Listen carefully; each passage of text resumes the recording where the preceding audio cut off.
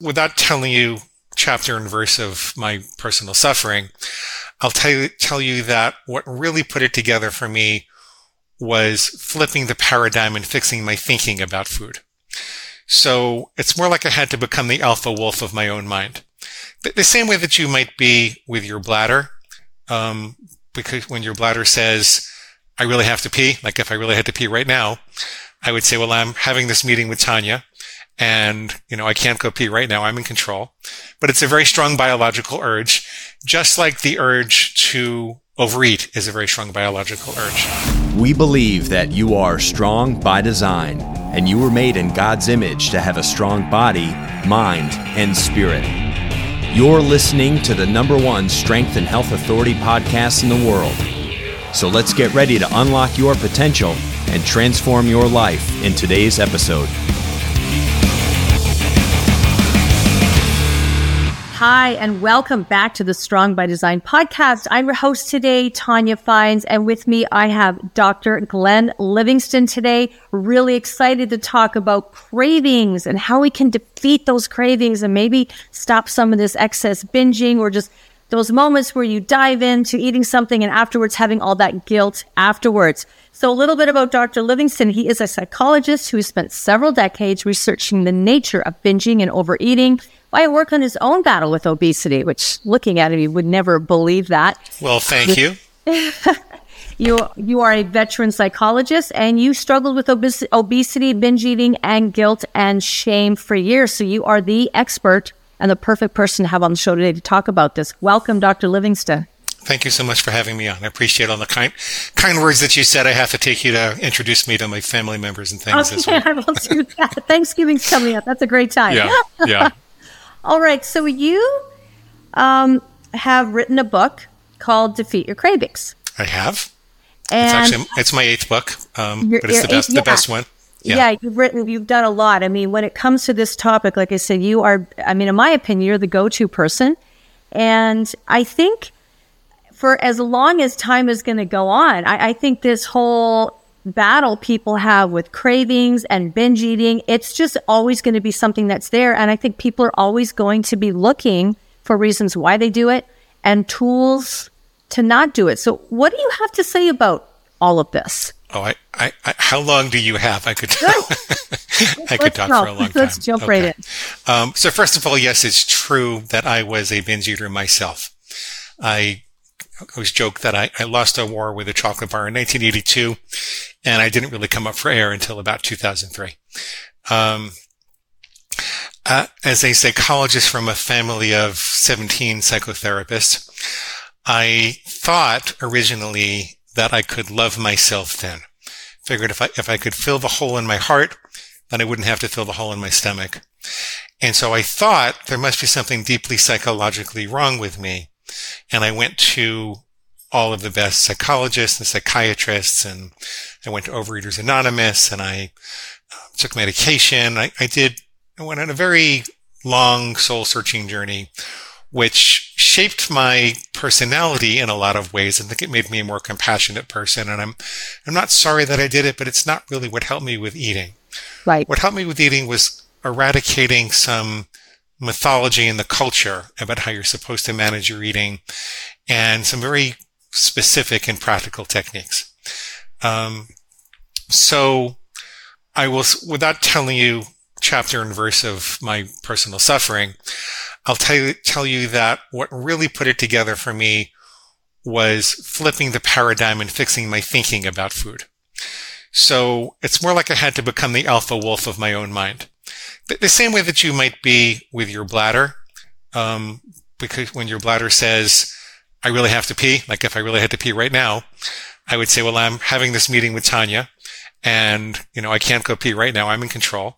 But it's a very strong biological urge, just like the urge to overeat is a very strong biological urge. Now, the difference is that the strong biological urge to overeat is actually hijacked by the big food and advertising industries with all this hyperpalatable concentrations of starch and sugar and fat and excitotoxins and it's like engineered to hit the bliss point in your reptilian brain without giving you enough nutrition to feel satisfied.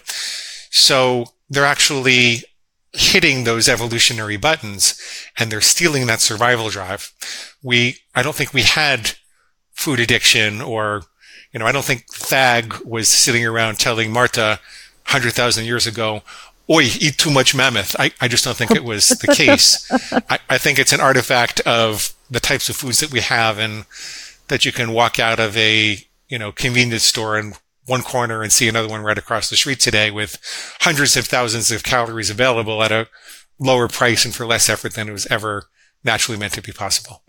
And so the other implication of this is that our culture seems to think that unnaturally strong food cravings are a sign of a disease or like something wrong with you. What's wrong with me? Why can't I stop eating?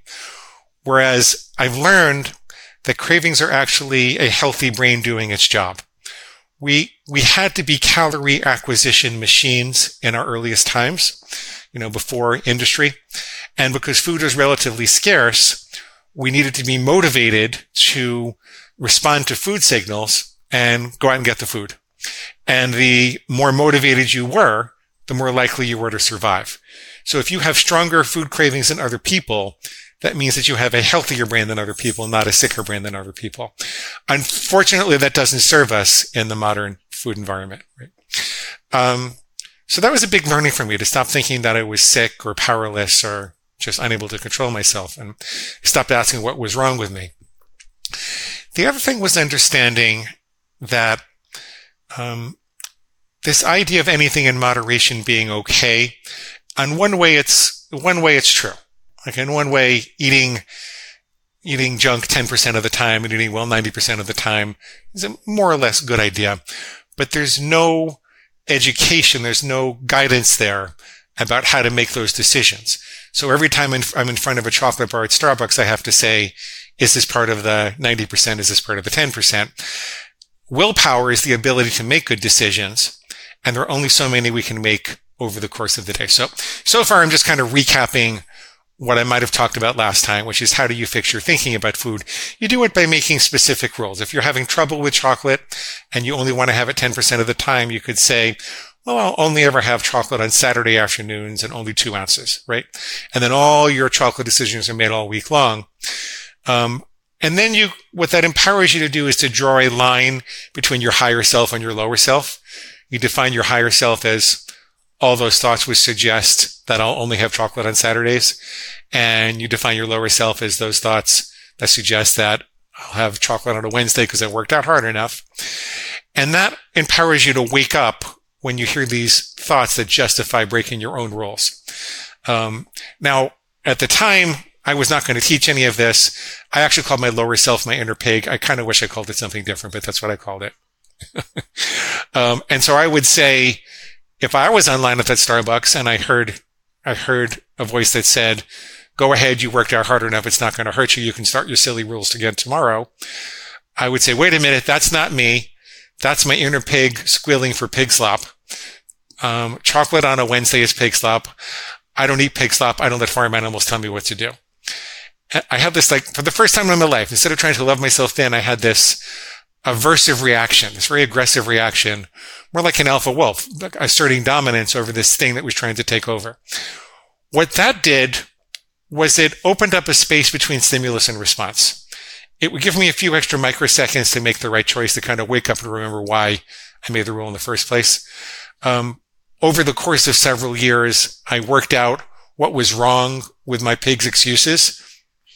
Like, for example, you can't, if you want to say something, you can just interrupt me. For example, it's not just as easy to start tomorrow, because via the principle of neuroplasticity, if you say just start tomorrow and you have a chocolate craving and then you eat chocolate, you will have reinforced both the craving and the thought. Mm-hmm. So you're going to be more likely to have the craving tomorrow and more likely to have the thought about starting tomorrow. So if you're in a hole, stop digging, use the present moment to be healthy.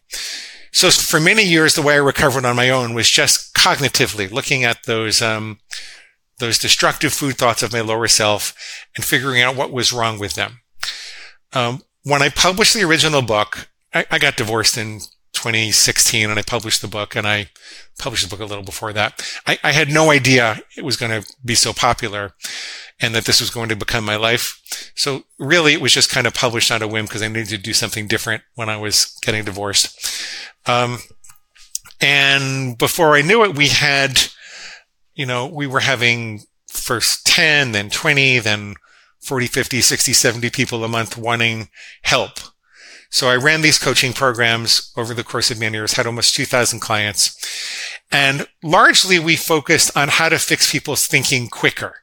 So we would measure results, we would look at the interventions, and we got to the point that we could get people to reduce their overeating episodes by about 90% within a month.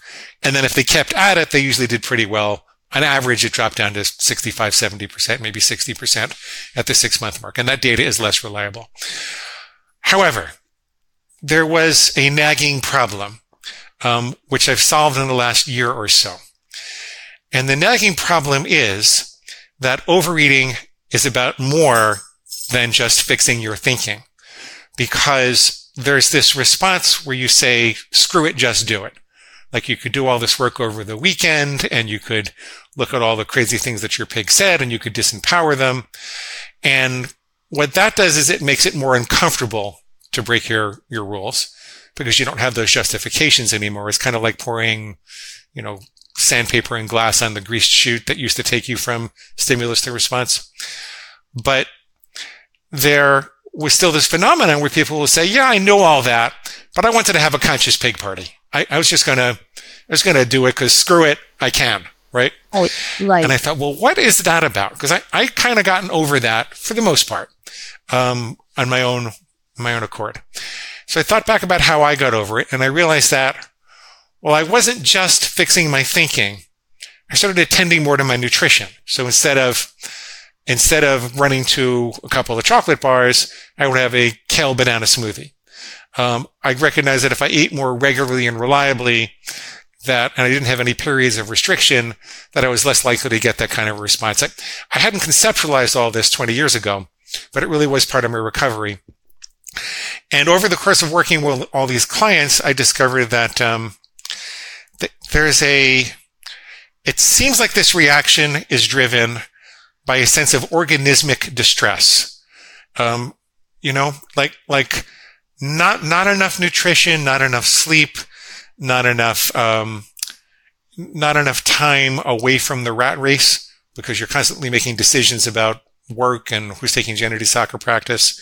Not enough water, too much social isolation. There are a wide variety of things that we as, human animals really require on a daily basis. And it seems like if we allow them to become too out of kilter, that we're more likely to get this screw it, just do it response. Now, you don't have to give in to that response. But the latest book is really about integrating the whole thing together. Like how do you solve that organismic distress? How do you combine that with fixing your thinking? And then how do you automate the whole thing so you don't have to think about it all the time? Well, yeah. I mean, and I think with that last bit, how do you automate it so you don't have to think about it all the time? I think that's the big part that people struggle with. They don't want to have to think about it. They just want a quick, that's why I don't know the numbers anymore, but the weight loss industry and all of the quick fixes are like multi-billion, maybe it's a multi-trillion-dollar. Yeah. I don't know, because that's the go-to.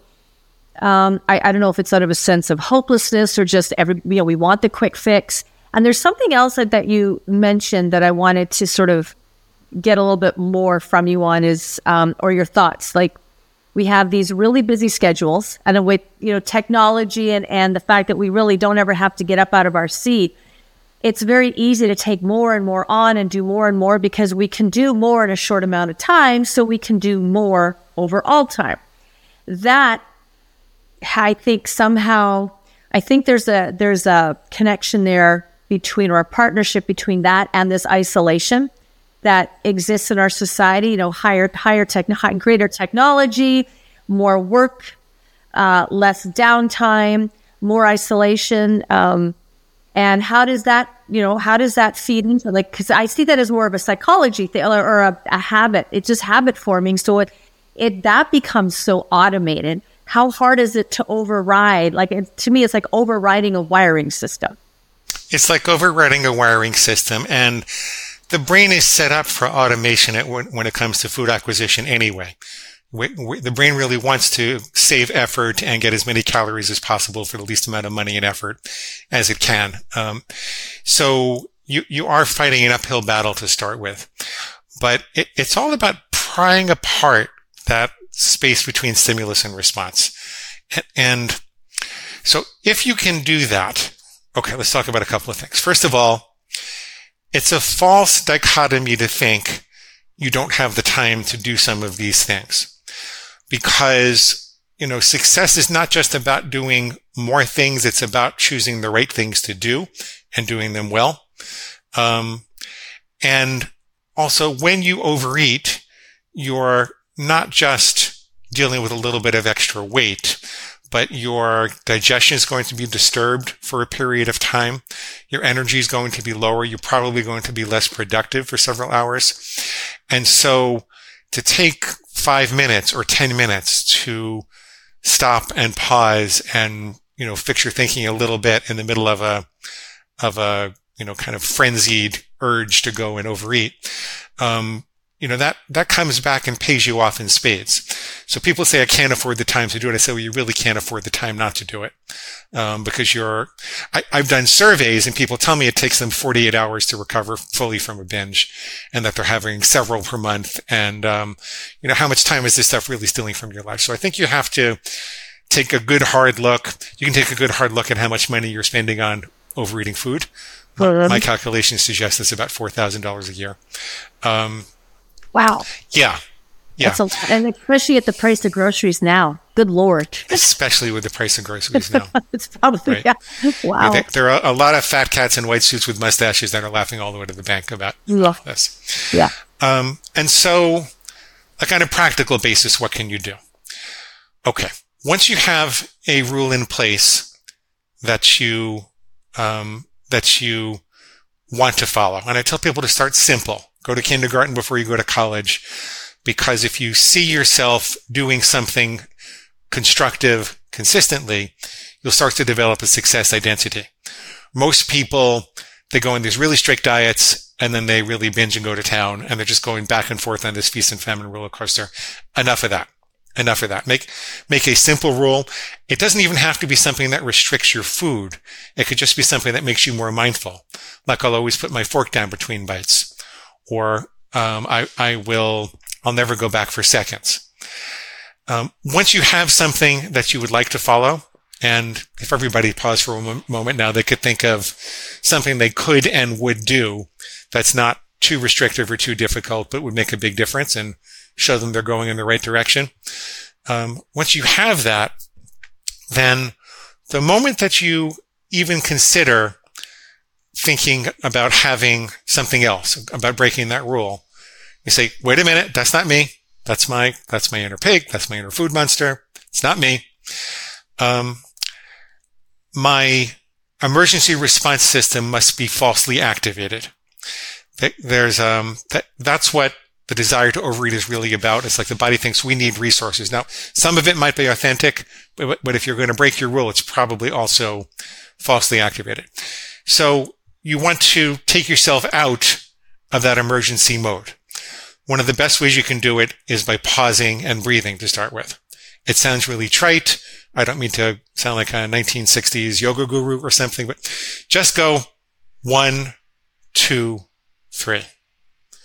1, 2, 3. You start by building your pause muscle like that. And then if you can take a breath in for a count of 7, I'm not going to do it now because it'll take a long time, and then breathe out for a count of 11, you'll be signaling your brain that there's no emergency. Because if there was an emergency, you'd be, if you were running from a hungry bear or something, you wouldn't have time to breathe out slowly like that. So what this does is it moves you from the sympathetic nervous system, which gets us all revved up for action, to the parasympathetic system, which tells us that it's okay to rest and digest and think and strategize and look at our long-term plans. There's nothing urgent now. You can even say to yourself, I have everything I need right now. Then you can ask yourself, well, why does my pig want me to break my rules and give up on my hopes and dreams? Why does it want me to do this? And then you can disempower it like we talked about. One bite's not going to make a difference. Well, one bite is the difference between me being in control versus you being in control, Mr. Pig. And I prefer to be your master than your slave. Yeah. It's a different way of... It's never just one extra bite. Like, it's never just one extra chip or one extra, It's never just one. And everybody knows it, right? We all know it. We all know it. But we still tell ourselves that. I mean, you're absolutely right. I'll just have one more. No, and it's not to, I don't know how to say it, but like with drinking, with anything, it's never just one more usually, Yeah. That's why one bite is a tragedy. So that's an example of a refutation. Okay. Once you've refuted it, you can ask yourself, what else do I really need? Often the pig will present a dichotomy between either you're going to take a break and go to town on pig slop, or you're going to suffer. You're going to keep working, you're going to keep driving, you're going to keep producing. And people are very willing to take a break to have a chocolate bar or a coffee or a cigarette. They're not so willing to take a break to just take a break. So, do you need a break? Do you really need a break? Do you need some authentic nutrition? How is your nutrition for the day? And you just kind of go through the self-care list. Maybe what I need is just to step outside of the rat race for 5 minutes, put down my phones, turn off the computer, and just take a walk outside for 5 minutes. Or if I've got 5 children and they're all screaming, maybe I have to go hide in the bathroom for a couple of minutes. Right. Right. Like whatever peanut butter. I'm sorry? Without the jar of peanut butter. Without the jar of peanut butter, right? Yeah. Right. And you kind of go down the list. If you do need authentic nutrition, it's important to switch your fantasies right then, because once the pig has started to get you focused on breaking the rule, there's a whole series of fantasies that will ensue. Like I recently gave up even decaffeinated coffee because I was having some trouble with my blood pressure, and I was drinking gobs of decaf, which actually adds up after a while.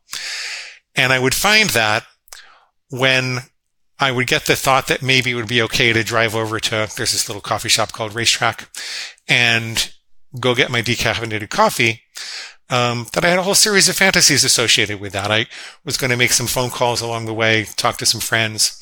I was likely going to get the coffee for free because I was there so often that they usually give me the coffee for free.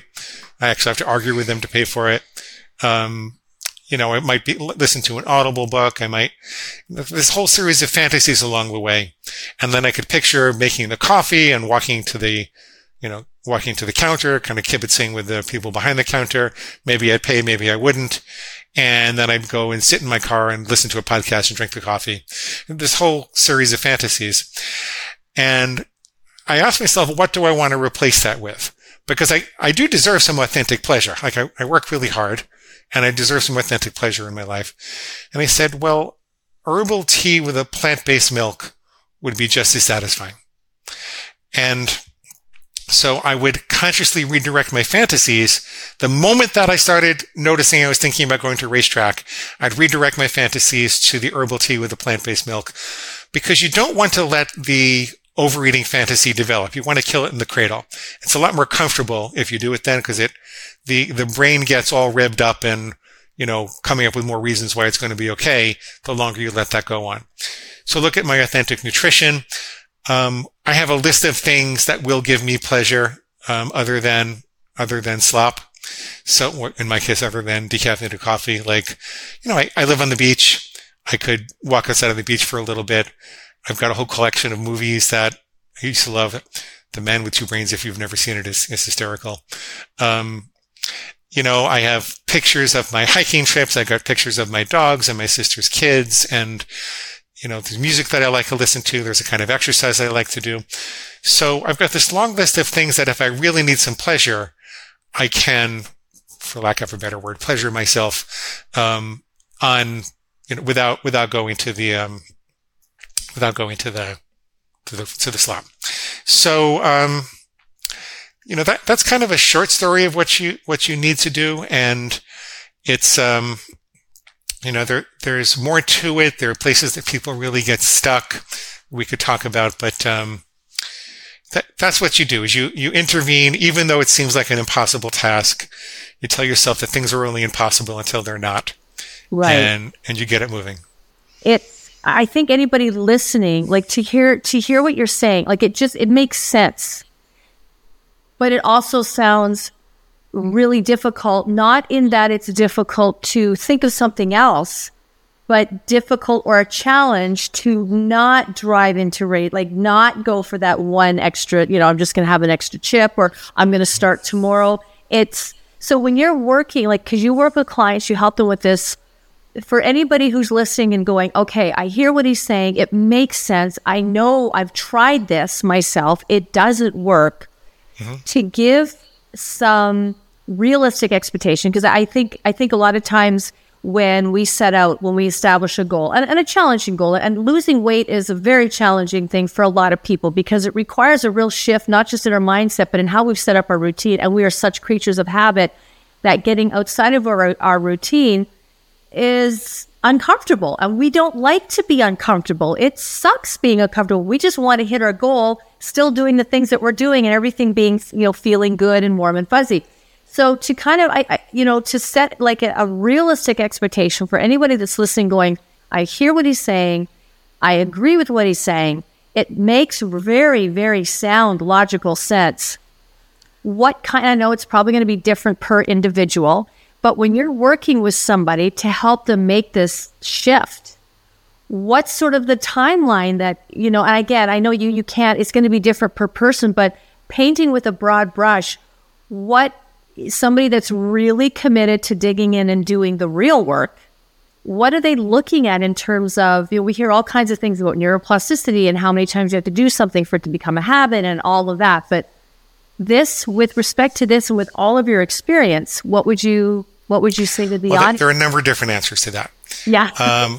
First of all, there's something called an extinction curve in behavioral psychology, which tells us that if you perform somewhere between 20 and 30 extinction exposures, you will have largely decoupled the reward from the signal that produces it. So overeating is not a unitary habit, it's a collection of habits. And what I mean by that is that, let's say you're struggling with pizza. You might struggle with pizza on your way home, driving past a particular pizzeria, but you probably also struggle with pizza in some other environment, like going to your mom's for poker, or I don't know if you play poker with your mom, or at a once a month party with the girls or something like that. Each one of those things is a signal that tells your brain there are all these calories that might be available, and it's learned to respond to those particular signals. So it's not really like you just have a pizza addiction. You got a pizza problem at the pizzeria, at your mom's house, and at, the party with the girls. So if you drive past the pizzeria every day and you make a rule that says, I never stop at the pizzeria for pizza, what'll happen is you'll go through a little honeymoon period where it's not as hard as you thought it was going to be. And then, oh my God, it's going to be harder than it ever was. That's because your brain doesn't want to give up the learning, but it's only a brief period. Most people crap out there because they think they're doing something wrong and that it's going to be like that forever.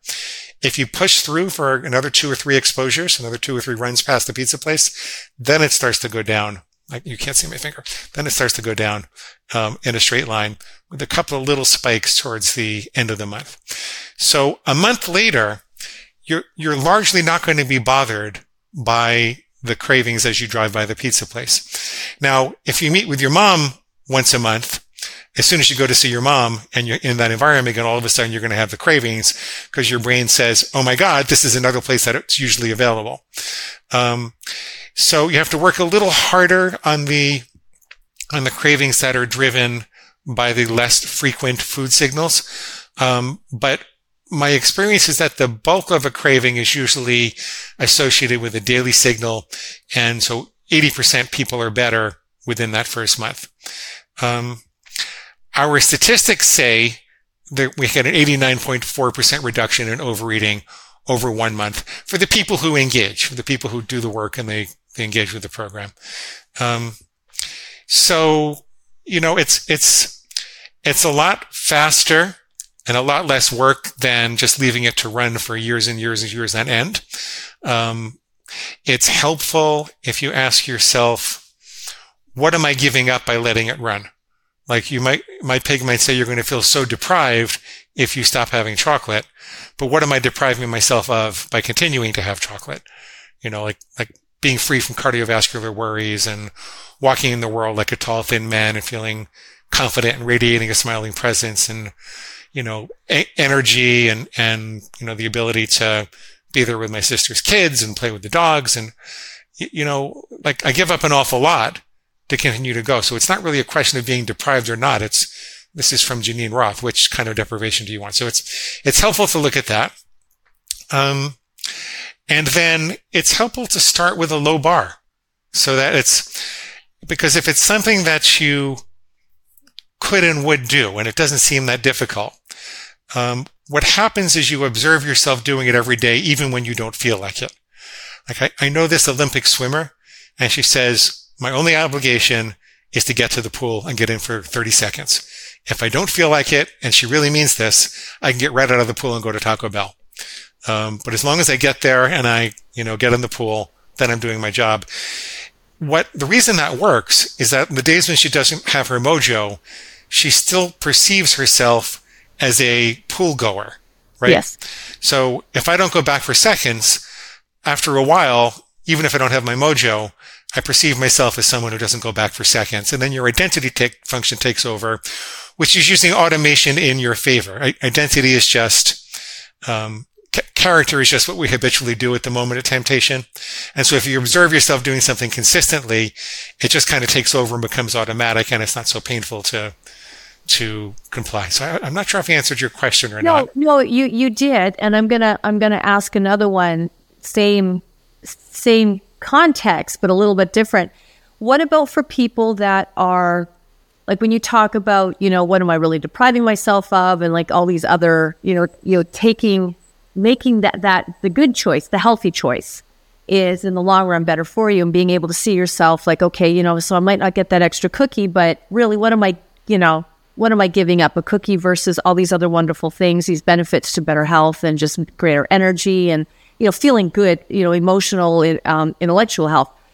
What about for those people that are struggling with, that are having clinical depression and who might actually really have difficulty seeing that they're actually giving up anything, or that there's really any, like, okay, so I eat the chocolate chip cookie, big deal. My life sucks anyways. How difficult because I can see that as being a much more difficult case to work with, because it's not just like, I don't know which one feeds the other, but they're so like together symbiotically, so strong in supporting the other one, right? Mm-hmm. So first of all, there is such a thing as a chemical imbalance, and I would not want to offer this as a treatment for clinical depression, because there are treatments that work and you should work with a doctor to work that out.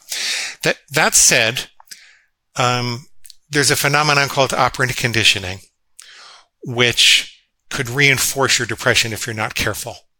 So if you allow your pig to tell you your life sucks and the only pleasure that you can possibly have is this chocolate, or whatever the rule break happens to be, then you're conditioning a pattern in your brain where calorie acquisition occurs when you have those depressed thoughts. And so you're actually reinforcing the depression by doing that, even though you get a brief hit, from all of the dopamine and then the theobromine and the chocolate and all the sugar and the fat and the stimulants. You're actually teaching your brain that the best way to get a whole bunch of calories all at once is to get really depressed. And so often people find when they begin to work in this way that they're not as depressed as they thought that they were, and they were accidentally reinforcing that type of thing. And I guess I made enough of a disclaimer that people are not going to do that without talking to their doctor. But right. Yeah. But yeah, I could. So would you say that again, with the disclaimer still, applicable, that somebody that is looking for, like, they want to lose weight, it's actually a health concern for them, they need to do something about that, and it's a largely behavioral change, but has been diagnosed with clinical depression, needs sort of like both levels of help. Like absolutely. Absolutely. Okay. And, like, there's never been a stigma in my mind about getting help. I mean, I was prone to depression a long time ago, and I sought help for that, and I even took medication for a while. So there's never been a stigma in my mind. I've always thought, psychology and psychiatry have a lot to offer. Absolutely. Yeah. There's something else here, though. Sure. The problem with overeating is allowing emotion, whim, and impulse to make important food decisions in your life, rather than making them with your head, making them with your intellect. And what you want to do, just philosophically, I know it's not easy to do, but philosophically what you want to do is, rather than solving the depression as the primary goal, if you want to stop overeating, it's good to solve depression, but rather than thinking you have to solve the depression to stop the overeating, your goal is to sever the link between any emotion and overeating. You don't want to let your pig use the fact that you feel too sad or anxious or angry or happy or rebellious. You don't want those emotions to drive your important food decisions. You want to think through your important food decisions with your head and make those decisions with your intellect. Just like if you were a city traffic planner, you wouldn't tell people to, do what you feel like at the red light, or do what you feel like at the stop sign. There are very specific rules that you follow regardless of how you're feeling. And you kind of want to make an assessment of the danger points in your food economy and create those rules for yourself so that you can, it's like making a fireplace, a well-contained fireplace around a roaring fire. You don't have to put out the fire just to make sure there are no holes in the fireplace. Right. No, that's very good. Wow. This has been a very, very good conversation. And for any of you listening that are interested in learning more, you can check out your books available on Amazon. Is that correct? If you go to defeatyourcravings.com, I can get your free copy. Oh, look at that. Defeatyourcravings.com. Click the big blue button. You'll get a free copy in Kindle, Nook, or PDF format. The other formats have a customary charge. That is fantastic. Where else can our listeners find you, just to learn more, even to reach out to you personally? If you sign up for the reader bonuses to get the free book, you'll get access to everything that we have. There's the podcast, there's the coaching programs, there are a whole set of recorded interviews so you can see how this works in practice, because I know it's a little weird there listening to an interview and saying, why does Tanya have this doctor around with a pig inside of him? And it sounds like it must... Hey, people want to know, so they're going to tune in, Yeah. Go to defeatyourcravings.com and click the big blue button. You'll get everything you need.